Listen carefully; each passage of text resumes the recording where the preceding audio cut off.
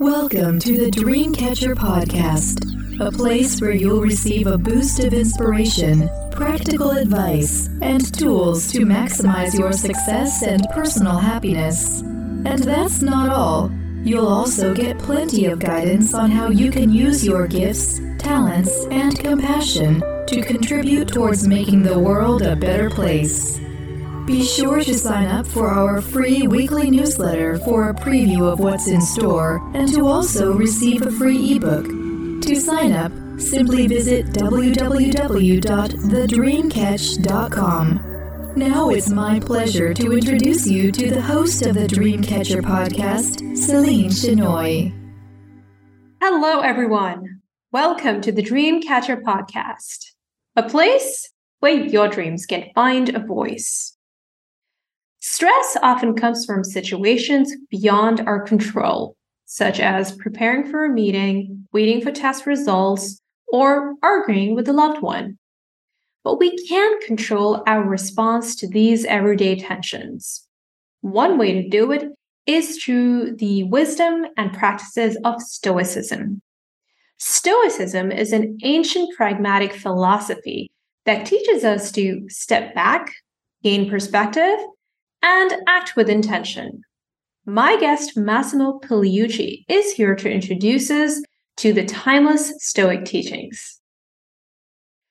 Massimo Pigliucci is the Irani Professor of Philosophy at the City College of New York. He has published in outlets such as the New York Times, Washington Post, Wall Street Journal, Philosophy Now, and the Philosopher's Magazine. He is a fellow of the Committee of Skeptical Inquiry and a contributing editor to Skeptical Inquirer. He publishes 2 blogs, Plato's Footnote on general philosophy and How to be a Stoic on his personal exploration of Stoicism as practical philosophy. During our discussion, Massimo will give us an overview of the Stoic philosophy and the 3 disciplines of Stoicism. He'll also describe how we can apply the principles to everyday life challenges and use them to thrive under pressure. If you like what you heard, please don't forget to like, rate, share, and subscribe to this podcast. Thanks. Hello, Massimo. How are you doing today? Good, thank you. Thanks for having me. Yeah, I appreciate you making time to be with us today to share your immense knowledge on Stoic philosophy. I actually started reading about Stoicism about a year ago, and I have to say I really resonate with the teachings. And your book, A Handbook for New Stoics, is one of the best books out there on it. So I'm really excited to discuss the basics of this ancient teachings with you today. Thank you. Sounds good. Yeah, the Handbook for New Stoics is certainly unusual because it is the only book that I know of that it's almost entirely devoted to practice. You know, there is a lot of good books out there about the history of Stoicism, about the sort of the general theory, the general philosophy, with some references to practice. But the handbook is what it says in the title. It's just about exercises. Yeah, it is full of great exercises. So it really kind of crystallizes the teachings. And I think that people would really, really appreciate that. Yeah, I mean, that's what we tried. The general idea with my co-author, Greg Lopez, was to help people not just talk about Stoicism, not just sort of kind of practicing, but really get into a steady practice. Because, according to the Greco-Romans, practical philosophy for everyday life, works pretty much like going to the gym. You can't just do it in theory, nor can you just do it once in a while. You have to do it, if not every day, at least several times a week. Otherwise, you don't really reap the benefits. It's a similar idea. Yeah, and it's a lifestyle, isn't it? It is. That's right. So it's best understood as a lifestyle, similar to when the Stoics often made a comparison not only with athletics, between philosophy and athletics, but also between philosophy and health. And so these days we're told, for instance, by doctors that we shouldn't go on a diet, meaning a temporary regime during which you eat well, and then the rest of your life is this, you can eat whatever you want. The idea is you shift to a different way of doing things permanently, right? So it becomes a habit. It's difficult initially. It takes a little bit of effort, but nothing of value doesn't require a little bit of effort. So here we are. Yeah, restraint and balance are very big values, I noticed, in Stoic philosophy. Correct. One of the 4 cardinal virtues is temperance, so self-control, basically, right? Self-control. So for the Stoics, and boy, don't we need that? Don't we need that in our society nowadays? Really? Yes. Okay. So Massimo, some of our listeners may not exactly know what Stoicism is all about. So, how would you describe Stoic philosophy to a newbie?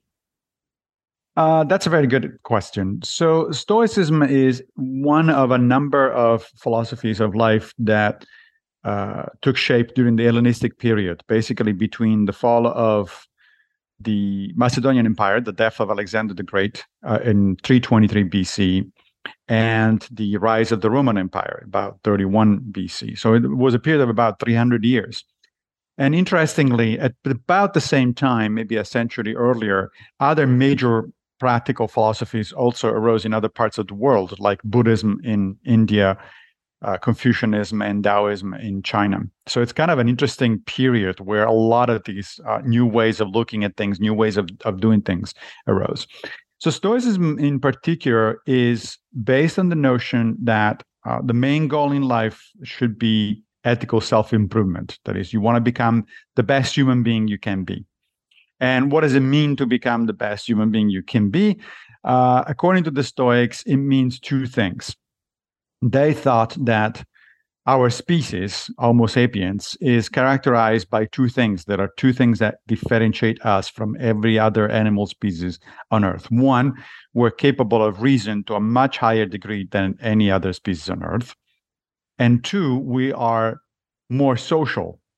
Our societies are far more complex and structured than any other creature in the world. So from that, according to the Stoics, it follows that a good human life is one in which you use your reason to solve problems, and you try to live in a pro-social way. In other words, cooperating with other people, trying to live in harmony with other people. So basically, Stoicism is a set of principles and exercises that allow you to improve your reasoning abilities and your cooperation or harmony with other human beings. Great. Thank you for that. And you seem very, very passionate about educating people on Stoicism. So I'm curious, Massimo, what is it about Stoicism that drew you in? Yeah, good question. It happened in a little bit of a weird way. A number of years ago, I was going through essentially a midlife crisis, like a lot of people do. And, a couple of things that, setbacks in my life had happened, and I didn't really know, I wasn't sure how to deal with them. So I was looking for some kind of general framework. I grew up in Italy, in Rome, and so when I was young, I was a Catholic. But I left the church when I was a teenager. After that, I considered myself a secular humanist. But when it came to crisis point, things like my father dying, for instance, I found out that secular humanism didn't really have a lot of resources that were helpful to me. Secular humanism it's a great general idea. It's based on the notion that we should accept reason and science, that we should be working in favor of universal human rights. That's all nice. But, when it comes to actual personal setbacks, such as a loss in the family, those ideas are too general. They're too broad. They're not really very helpful. So I thought, okay, I'm a philosopher. I'm going to look into philosophy.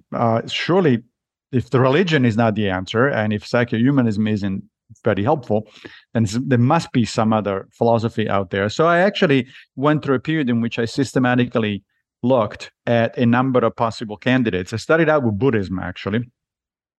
And then I moved to some of the Greco-Roman philosophies like Aristotelianism and Epicureanism. But none of those really spoke to me. They were all interesting. They all said interesting things, but none of them kind of clicked at a more basic level. Until one day, of all places, on Twitter, I saw this thing that said, help us celebrate Stoic Week. And I thought, what the hell is Stoic Week? And why would anybody want to celebrate the Stoics? Because, of course, as many people do, I understood the Stoics as being people who lived through life, with a stiff upper lip and try to suppress emotions, that sort of stuff. Kind of a Mr. Spock from Star Trek. And I thought, who wants to live that kind of life? That doesn't sound like particularly good. But then I thought, okay, well, Stoicism was a very powerful and widespread ancient philosophy. So let me try. Let's figure out. Let's study. The very first Stoic author that I read was a guy named Epictetus, who lived between the end of the 1st century and the beginning of the 2nd century. And he was an extraordinary person.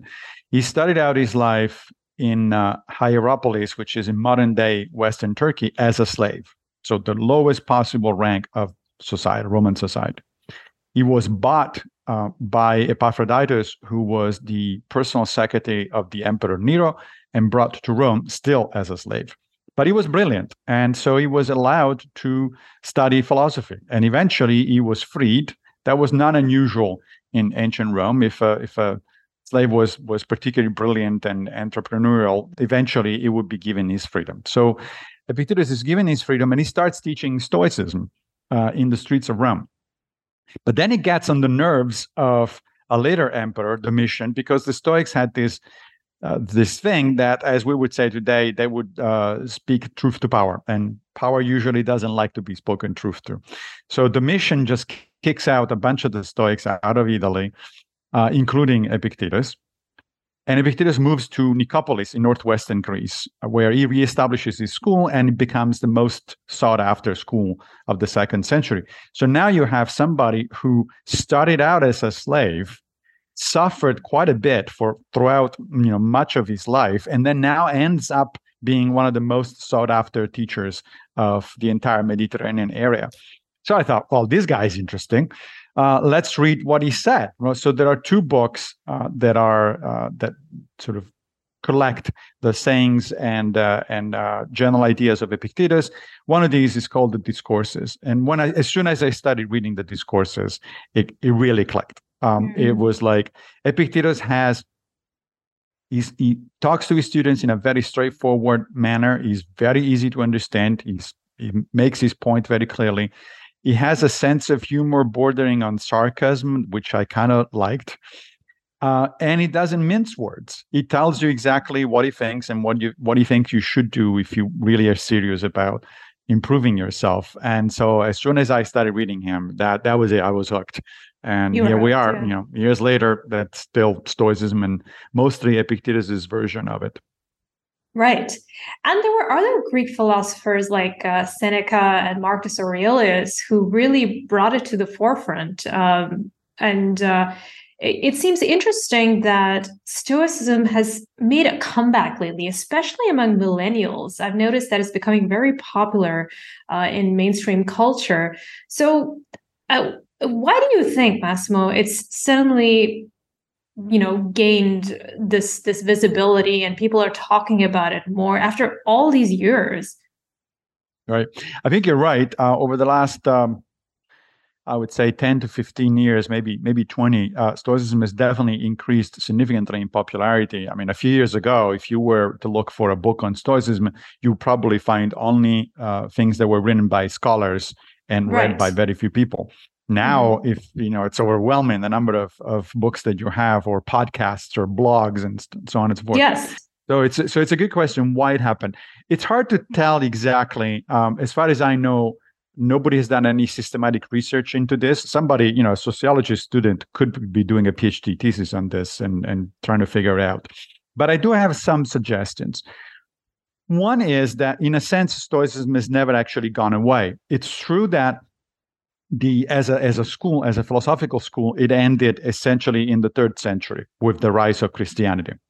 But then a lot of the Stoic ideas were incorporated straight into Christianity. All of the major early Christian authors, from St.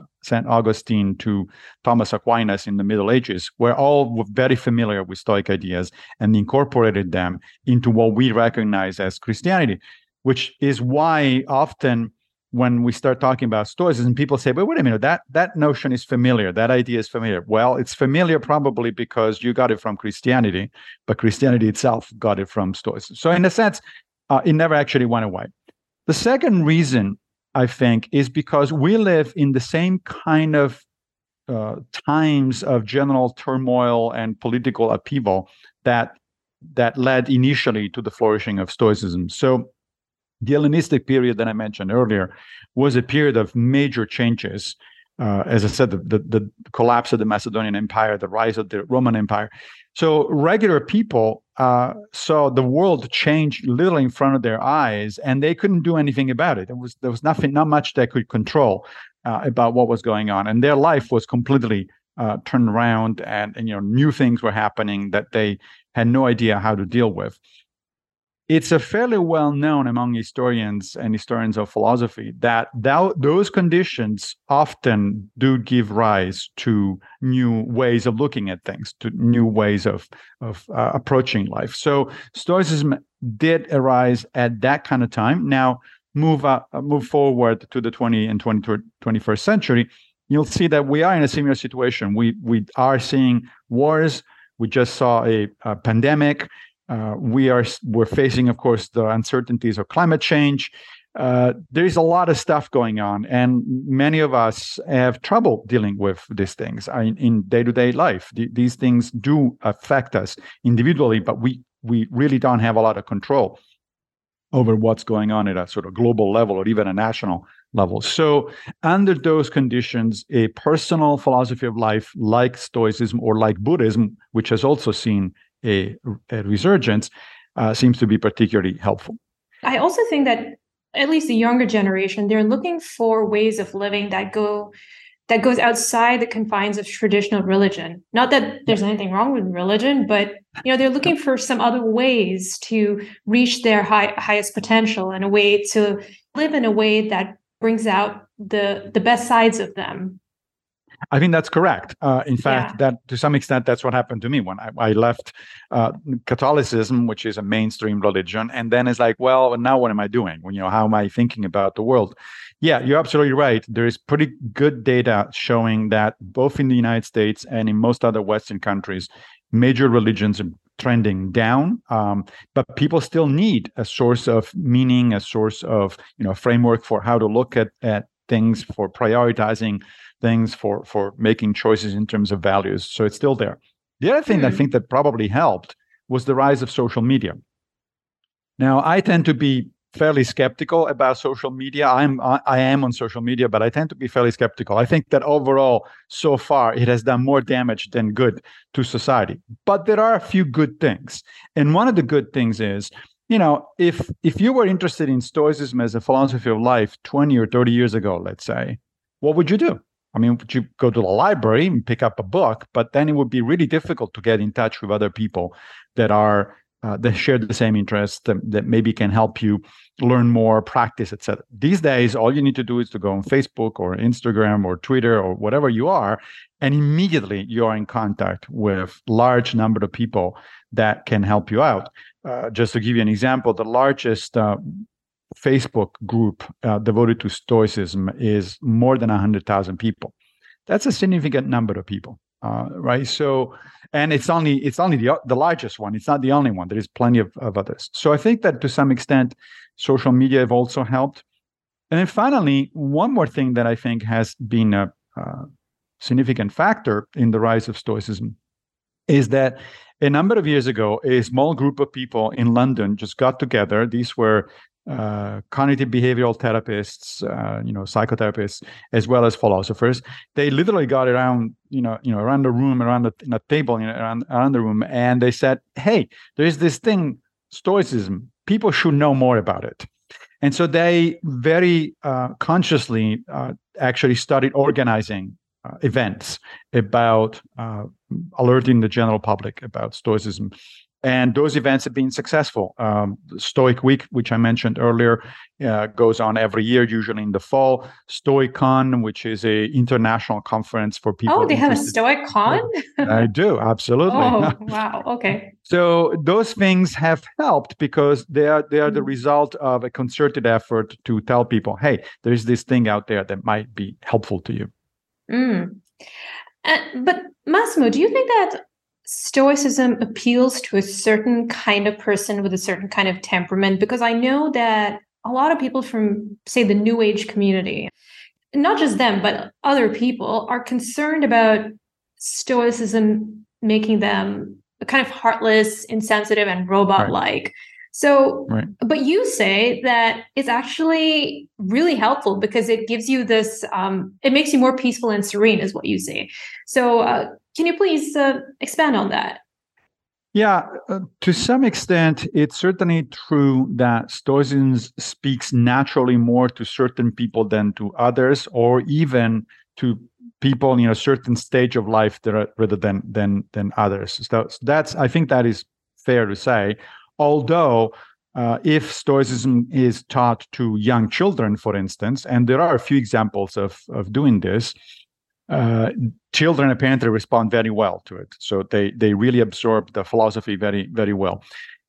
Now, the attitude that you're talking about, which I shared before getting into Stoicism, so this notion that maybe this is going to be bad for my emotional life and that sort of stuff, that's really based on misconceptions about Stoicism. Just like in many other cases, many other philosophies, people from the outside don't really have a good understanding of what's going on and what the ideas are. And so, for instance, there's this notion that Stoicism is about a stiff upper lip, right? So just never complain, whatever happens to you, you just don't. Now, that's not really what Stoics are supposed to do, but there is a grain of truth. And that grain of truth is that one of the values of Stoicism is endurance, right? The notion is that if something happens to you that you cannot avoid, that it's not under your control, then you have two options. You can either accept it in the best way you can and then try to move on, or you can start complaining about it. But if you start complaining about it, that actually doesn't do anything. The thing is still going to happen. Like say, for instance, my father dying several years ago. Well, I could either tell myself, look, things of this kind do happen. It's natural for fathers to die before their children. And death is inevitable for everybody. So yes, I am sad, obviously. Yes, I'm experiencing grief, but I need to accept it as inevitable and natural. Or I could have just thrown a tantrum and rail against the gods in the universe because they were taking my father. But what that would have done? Nothing. It would have simply made me feel even worse because not only I still had the loss, now on top of that, I was really upset as a result of it. Yeah, because you knew about what you can and can't control. I know that is a very important teaching in Stoicism. Right. It's a fundamental teaching of Stoicism. Yeah. And in fact, also of other cultures. You find it in Buddhism. You find it even in modern Christianity, the so-called serenity prayer, which is often recited at the beginning. The serenity prayer. Yes. Right? Yeah, beginning of meetings of a 12-step organization. Well, if you think about it, the serenity prayer asks God to give you, in that case, to give you the wisdom to tell the difference between what you can change and what you cannot change, the courage to change what you can, and the serenity to accept what you cannot. Well, that's essentially a Stoic idea. It goes actually back to Epictetus, the guy that I mentioned earlier on, where he said, right at the beginning of the handbook, he says, some things are up to us, other things are not up to us. And a good life consists in focusing our attention on the things that are up to us, because that's where we can make a difference, and then develop an attitude of acceptance and equanimity toward the things that are not up to us, because we can't do anything anyway. And this applies to the big events in life, like loved ones dying, but it also makes a difference on a day-to-day life. Like, for instance, I travel a lot for work. In a few days, I'm hopefully getting on a plane and getting to Rome. Well, so it happens fairly often that I get to the airport and the flight is canceled or delayed by several hours or things like that, right? So there, the Stoic would say, okay, what is up to you here?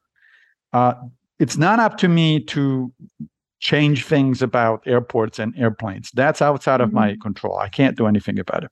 What is up to me is to act immediately on how to fix the situation as much as I can. So can I book myself on a different flight or something like that? Once that is done, all I can do is to sit down, get a drink, read a book, and just wait. If I start getting upset and start yelling at people and all that, that's all the drama at all. All the drama. It doesn't help. Besides, we've seen people like that in the airport. Oh yeah.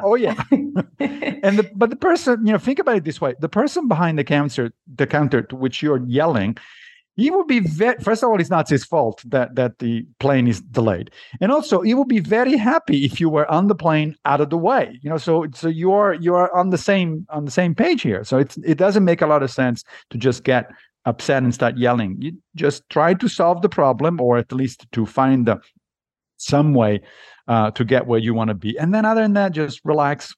Calm down, read a book, chat with friends, do whatever you need to do. That is the Stoic way of doing things. Yeah, because I think that people, in a way, feel like they can control the situation by throwing their weight around, but that's actually not true. You're making it worse for yourself. You're making it worse for everybody else around you. Exactly. You end up acting like a jerk and hurting yourself in the process. Yeah. Exactly. So, we tend to get in our own way. In fact, the Stoics say that we have bad habits of the mind, and they actually mention 4 mental movements that challenge us. You've described those beautifully in your book. So can you tell us what they are, Massimo?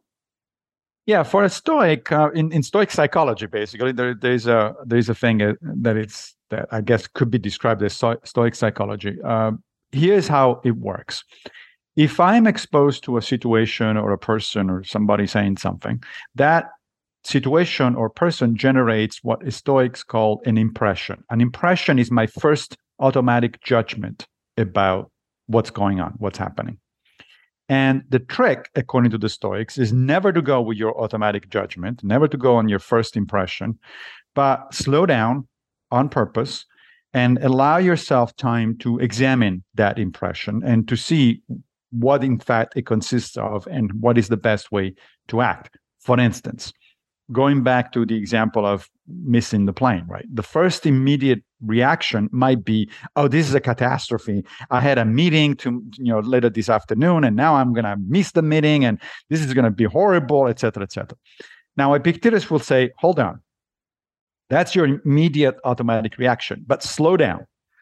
Is it really a catastrophe? Is it really something that big? Can the meeting not be rescheduled for the following day? Can you not do something about it? Or can you have the meeting maybe via Zoom instead of actually being there? That sort of stuff. So the notion is to not take your first reaction as granted. Just slow down, pause, and then think about what a better way to consider the situation, react to the situation. In a sense, Stoicism tells us to do the opposite of the Nike commercial. Just do it. Yeah.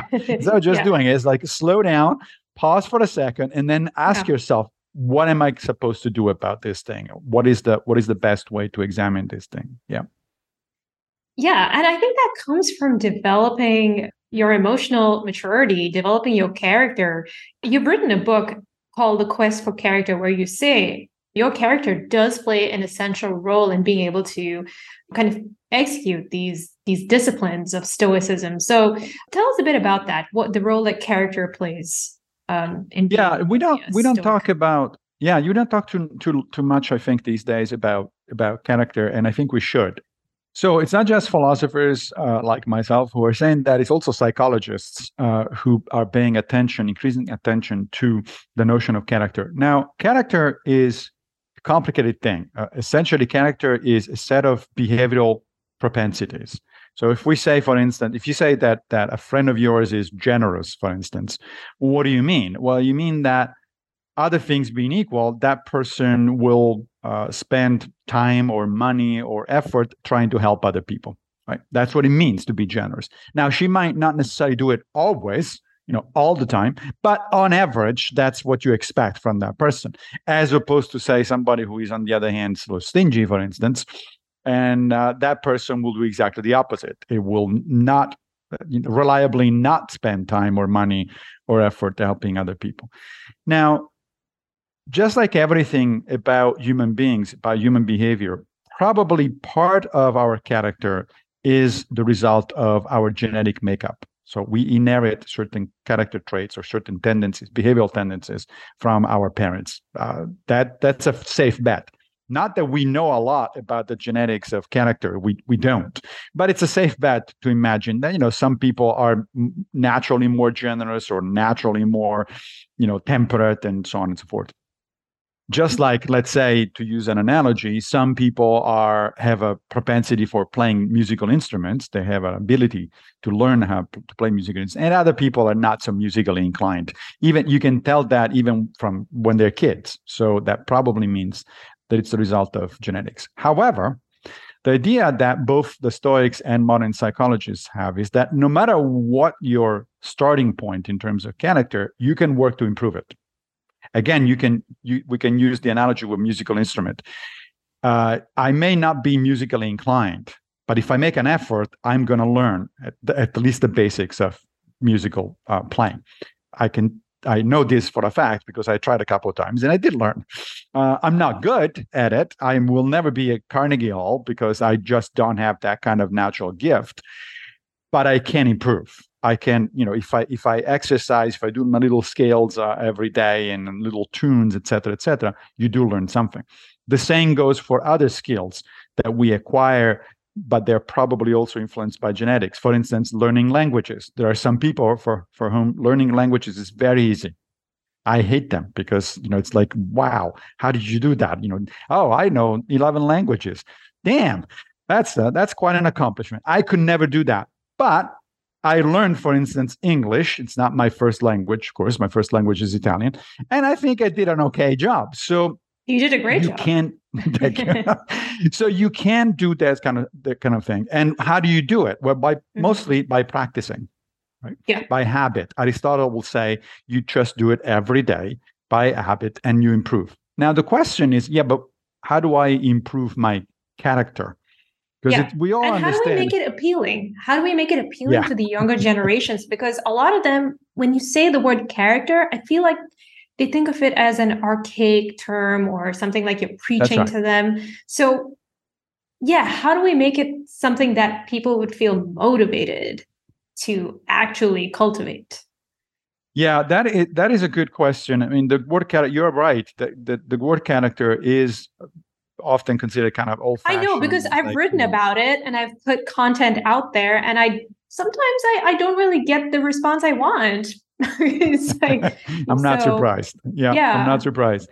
I don't know. Perhaps we can put it in terms of self-improvement, or because Probably. That's really what it is about. Yeah. But the question that we need to answer is, but how do you do it? Because we have a pretty good idea of how to learn a musical instrument or how to learn a new language. What does it mean to practice that? What does it mean to practice character? Well, let's go back to the example of generosity, for instance.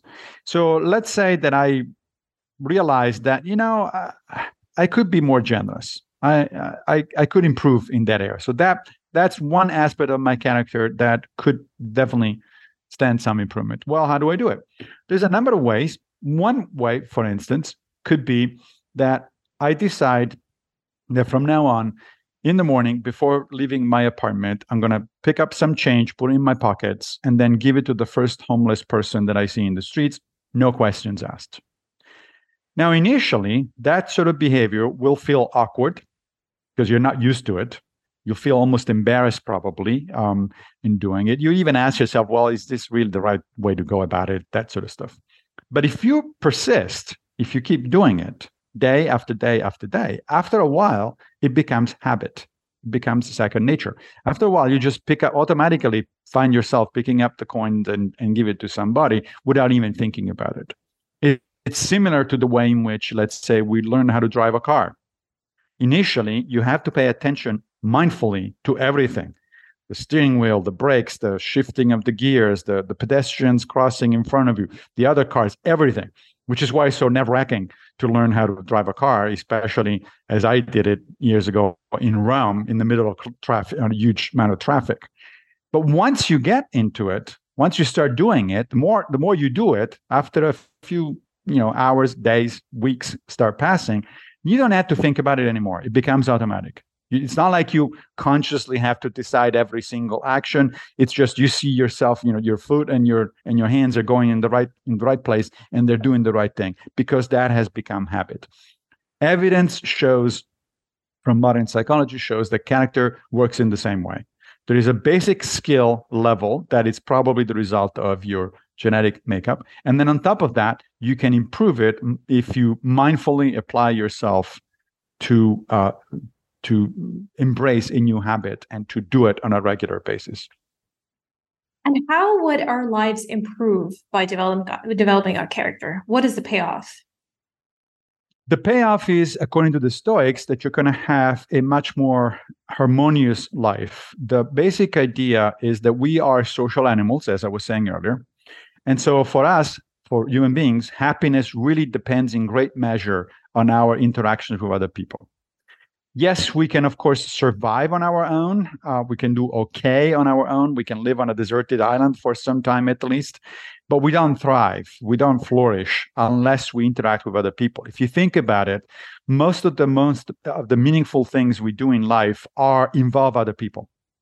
There is pretty ample. This is not just the Stoics saying so. Again, there is much research in modern science, modern cognitive science, that shows that the things that people find meaningful involve other people.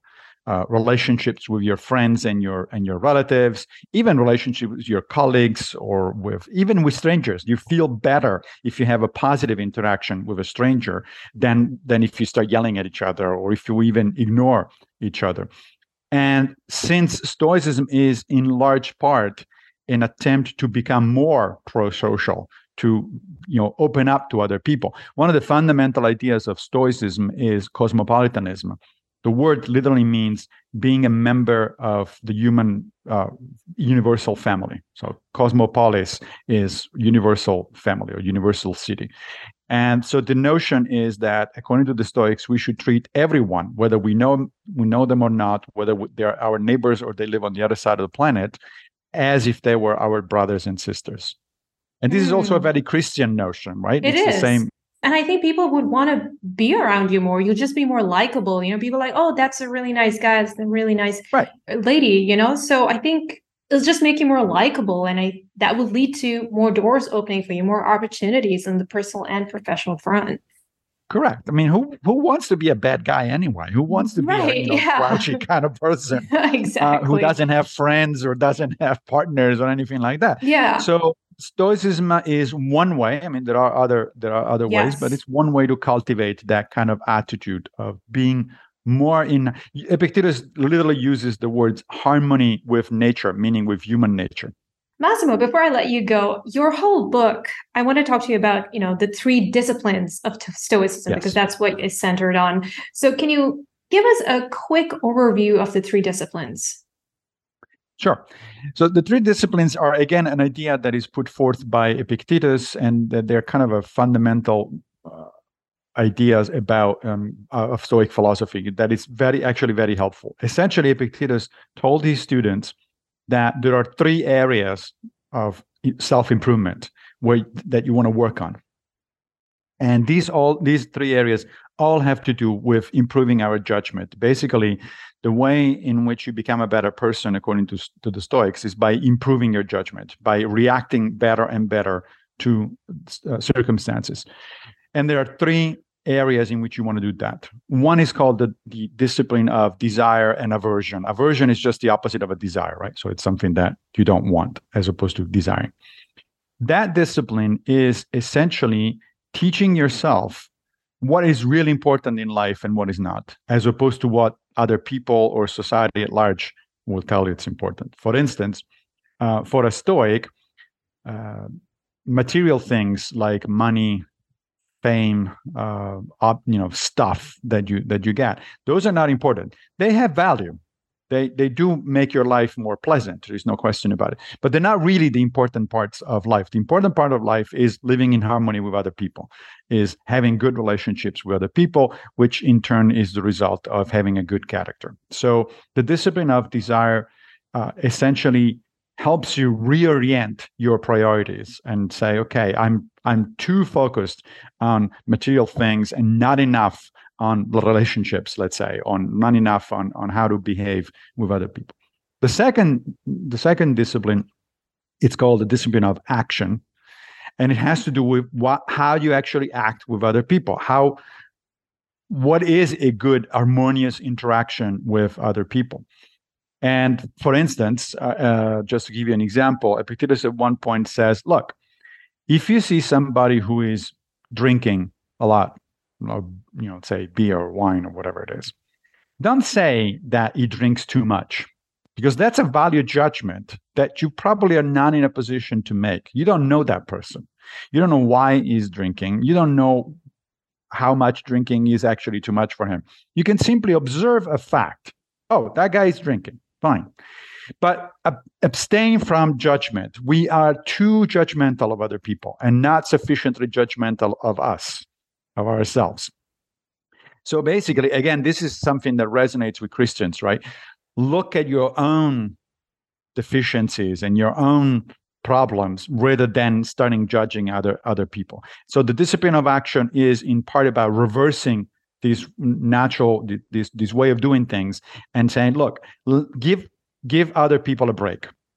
They may or may not be drinking too much. They may or may not be bad or good or whatever. That's not your concern. Your concern is, are you a good person? Are you trying to do the right thing? Because that's under your control. That's up to you. Personal accountability. Exactly.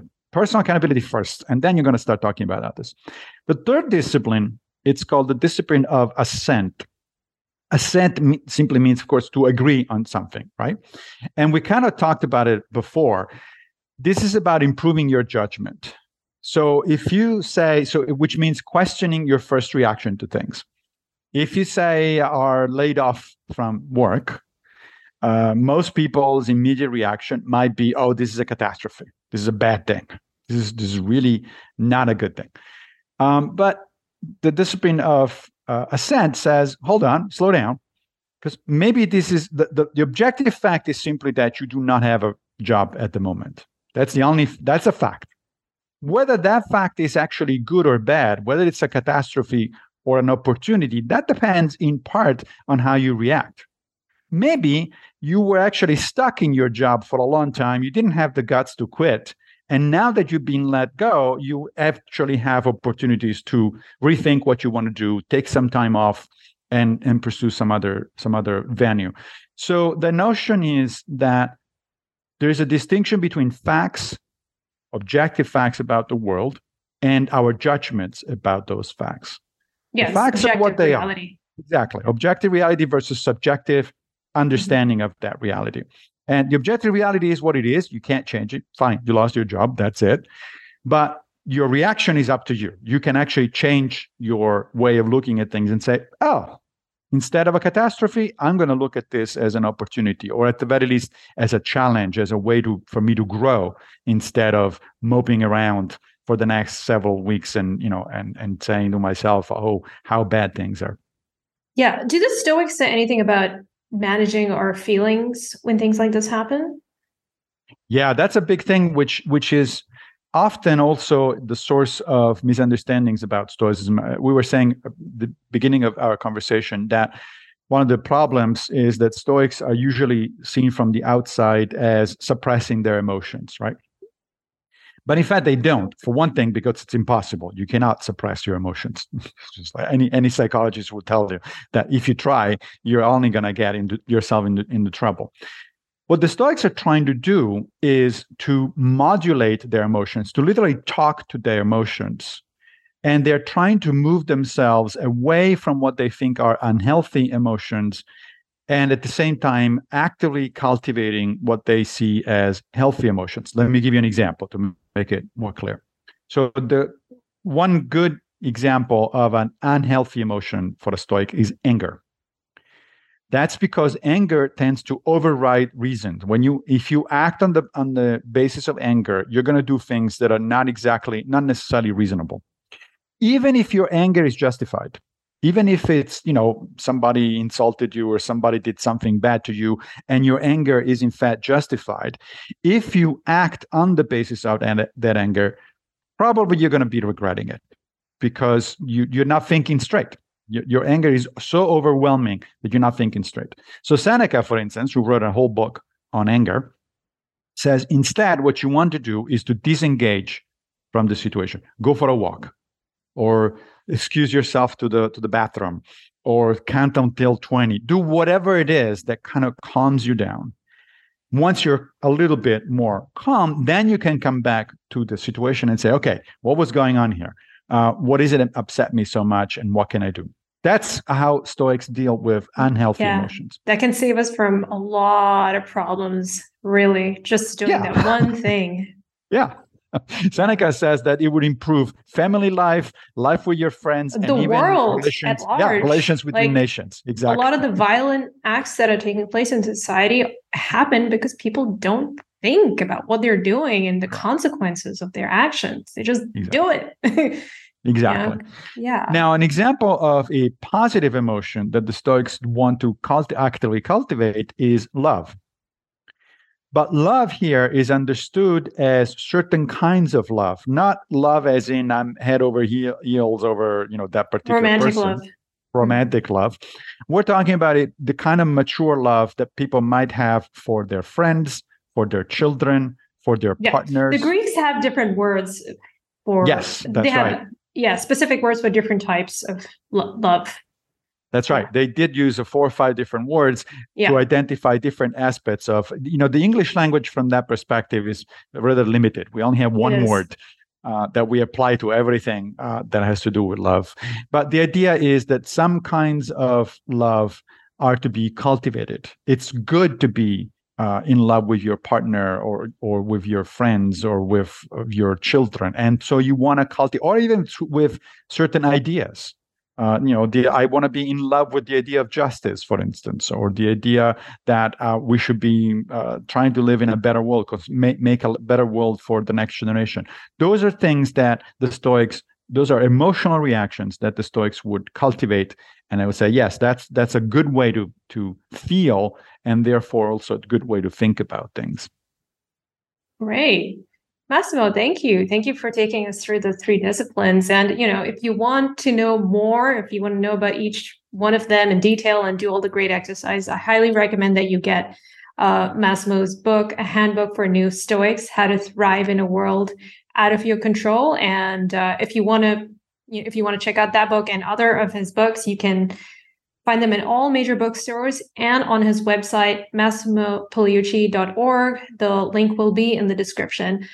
Massimo, it's been such a pleasure talking to you. Thank you so much for bringing awareness to this new way of living and being in the world. I'm sure our listeners will love it. Thanks for having me. It was a lot of fun. Hey, everyone. Thanks for tuning in. If you enjoyed what you just heard, please subscribe to my podcast and feel free to share it with your friends and family. Take care and speak soon.